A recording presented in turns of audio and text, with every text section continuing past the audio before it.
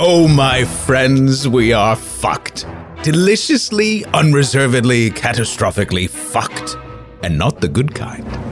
We'll traverse this audio journey together to upend conventional wisdom, blow up narratives on the left, right, and middle, and use magical devices like facts, logic, and reason to explain how exactly we arrived in Bizarro America, the funhouse mirror version of what was originally intended. I have found myself more and more fully committed to being ungovernable. We'll examine exactly how and why we're fucked. You want to claim this land as the land of the free? Then the symbol of your country cannot just be a flag. Dig into why we can't seem to unfuck ourselves. Perhaps it might be better, Mr. President, if you were more concerned with the American people than with your image in a history book. Ask why we settle for leaders who fuck us over. Please, at least leave us alone in our living rooms. Let me have my toaster and my TV and my steel-belted radios, and I won't say anything. Just leave us alone. Well, I'm not going to leave you alone. And see if we can unfuck things just a bit, all by ourselves. I do think that as long as you continue looking at things through that old patriarchal Cartesian Newtonian lens, you're going to miss out on what the world really is. Welcome to Unfucking the Republic, or the safe for work version, and for the kids at home, UNFTR. Actually, the liberal use of the word fuck throughout this show makes this wholly unsuitable for children, so never mind. So what is this? I'm glad you asked. Long story short, and as you've no doubt observed, our little republic is fucked on so many levels. The central objective of this podcast, however, isn't to prove how fucked we are, but to show that we're fucked in ways that we haven't really considered. The blame for our predicament is evenly distributed across the political spectrum, with corporate media and lobbyists fanning the flames every step of the way. So don't think that this will be so one-sided. I spent more than a decade as a political writer and columnist highlighting the disconnect between policy and reality. And I never imagined back then just how much worse things could get until the 2016 election, when the ultimate charlatan won the hearts and minds, well, hearts at least, of so many disenfranchised Americans who were willing to light a match and blow up the system. The Electoral College, designed by the founders to protect against dangerous populists and install, to quote Alexander Hamilton, a man who is not in eminent degree endowed with the requisite qualifications, quite ironically, delivered us a dangerous populist who lost the popular vote by nearly 3 million and just happens to possess 0 requisite qualifications to run the country. And I said to myself, this is the business we've chosen. And even though a majority of Americans voted for Hillary Clinton, the stubborn fact remains that the electoral system designed to protect the interests of all Americans gave birth to a highly volatile, authoritarian regime, fueled by corporate interests and normalized by right-wing news organizations that give credence to dark web conspiracies.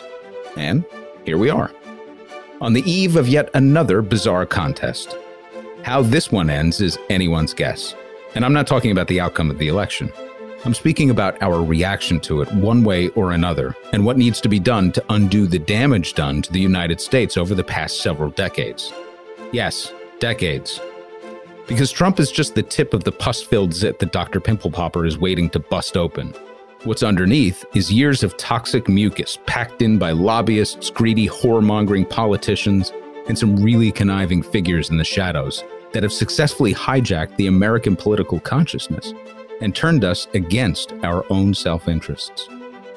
Pretty lofty goal for a podcast to try and unpack decades of bullshit, but hopefully you'll find it as cathartic as I do to get it all out and begin to see things for what they are and not what we've been sold.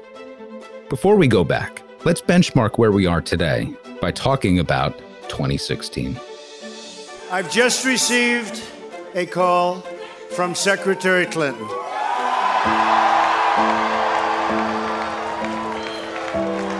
She congratulated us, it's about us, on our victory. And I congratulated her and her family on a very, very hard-fought campaign. I mean, she fought very hard. Trump supporters in 2016 fell generally into 4 categories.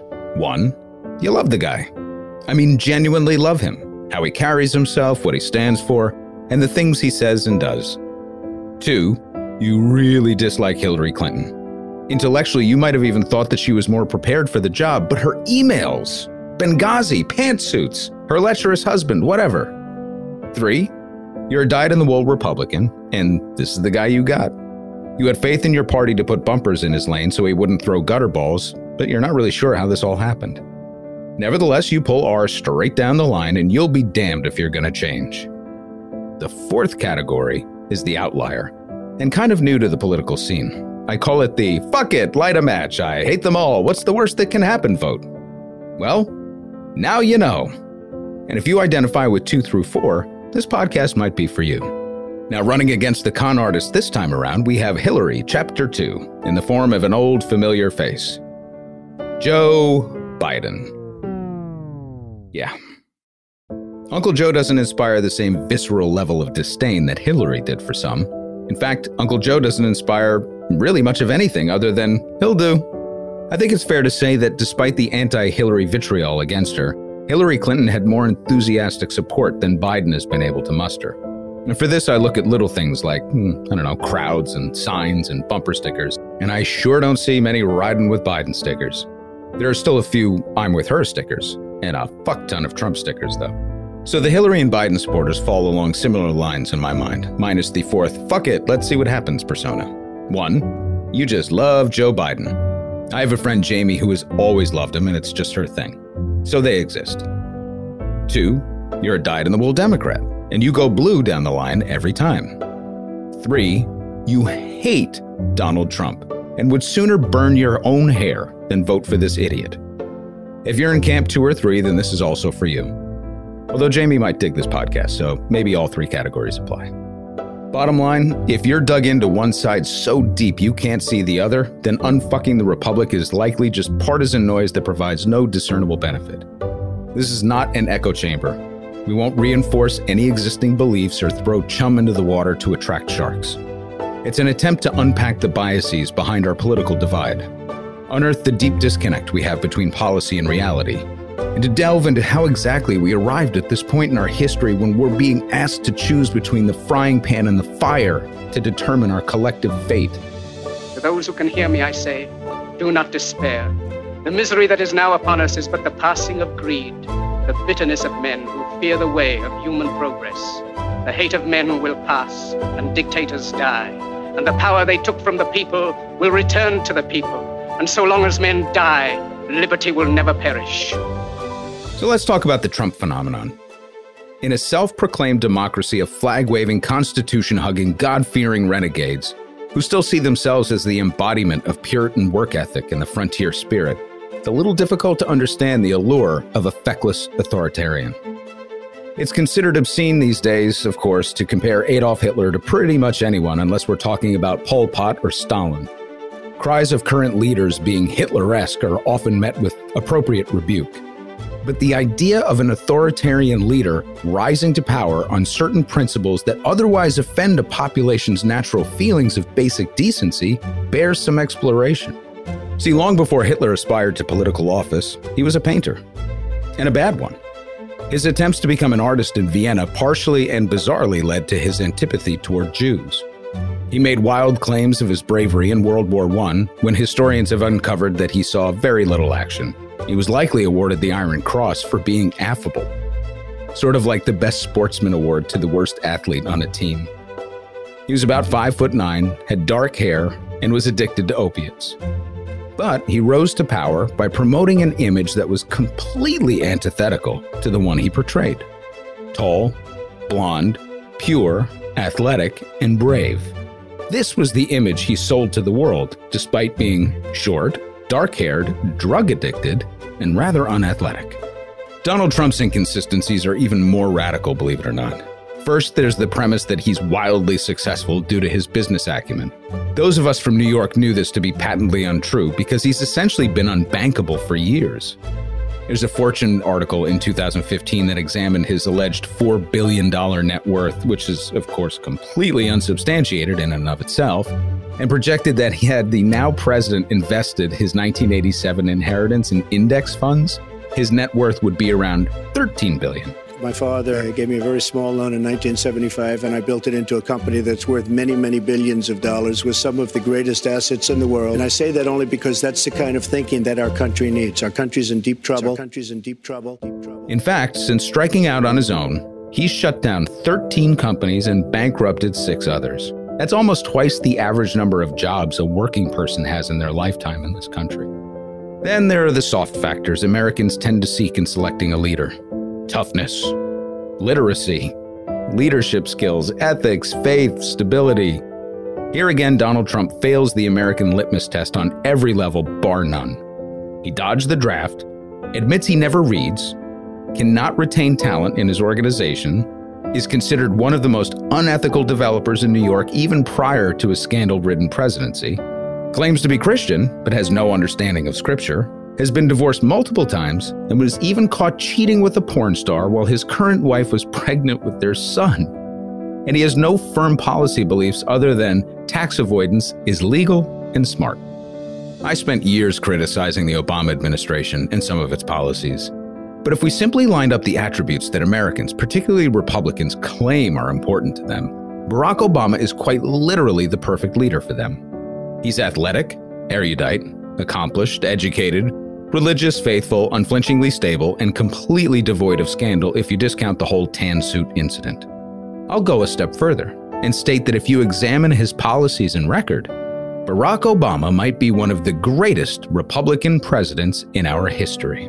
Why? Okay, well, he sided with the banks during the financial crisis and insisted on no criminal indictments. He doubled down on the surveillance state and waged a war on whistleblowers to the extent that his Justice Department indicted more whistleblowers with the terrifying Espionage Act than every president combined. Guantanamo, though its population was greatly reduced, remained open, despite campaign promises to the contrary. He oversaw unconstitutional and extrajudicial strikes against several countries that we weren't at war with. He extended the Bush-era tax cuts for individuals and corporations, put more teeth into the Patriot Act by authorizing and then reauthorizing the National Defense Authorization Act, and created a national healthcare system modeled on a Republican think tank plan that generated increased profits for private healthcare companies and insurers. Oh, and undocumented immigrants into the United States declined every year under Obama, earning him the nickname Deporter-in-Chief. So, when we talk about ideology in this country, particularly our notion of conservatism, we need to reestablish the baseline. Consider this. If Bernie Sanders was a European politician, he would be a moderate. In another episode, we'll talk about isms of all kinds: communism, fascism, socialism, capitalism, and so on. Surveying social media, it's clearly evident that as a country, we have very little grasp of these fundamentals. Barack Obama's a communist. He's not. Trump is a true capitalist. He's not. Bernie's a socialist. He's not. Cuomo's a fascist. All right. Well, maybe a little. But again, not really in the ways you might think. But we've been losing our grasp on reality and understanding of how the world works for a long time. The scariest part of what's happening today is that Trump is succeeding in his singular mission to destroy the credibility of our institutions in order to promote his own version of the great man theory. The idea that he and only he is capable of saving us from the very illnesses that he's partially caused. It's his singular mission and his singular genius. We're living idiocracy as though it were a documentary, and the most insulting realization is that your vote counts as much as the person who thinks QAnon is a real leader and a real movement. The stupid have emerged as a discernible voting bloc in this country, which quite laughably is the very thing that many of the founding fathers, most notably James Madison, feared would happen. Throughout the show, I'll likely lay both sides of the political aisle to waste, but the most vituperative attacks will no doubt be reserved for the so-called Republicans who support Donald Trump. Their hypocrisy knows no boundaries. I don't really blame the uninformed voter who falls for conspiracy theories and swallows cable news stories whole. They're not doing their homework. They have no regard for context and are precisely the type of person who cannot be swayed by things like logic, facts, math. As for this podcast, my hope is to have some fun with some valuable insight that turns the tables on conventional wisdom, makes you question some of your own assumptions, as I've done over the years, and inspires you to think differently about this grand experiment of ours. Thanks for listening. Here endeth the lesson.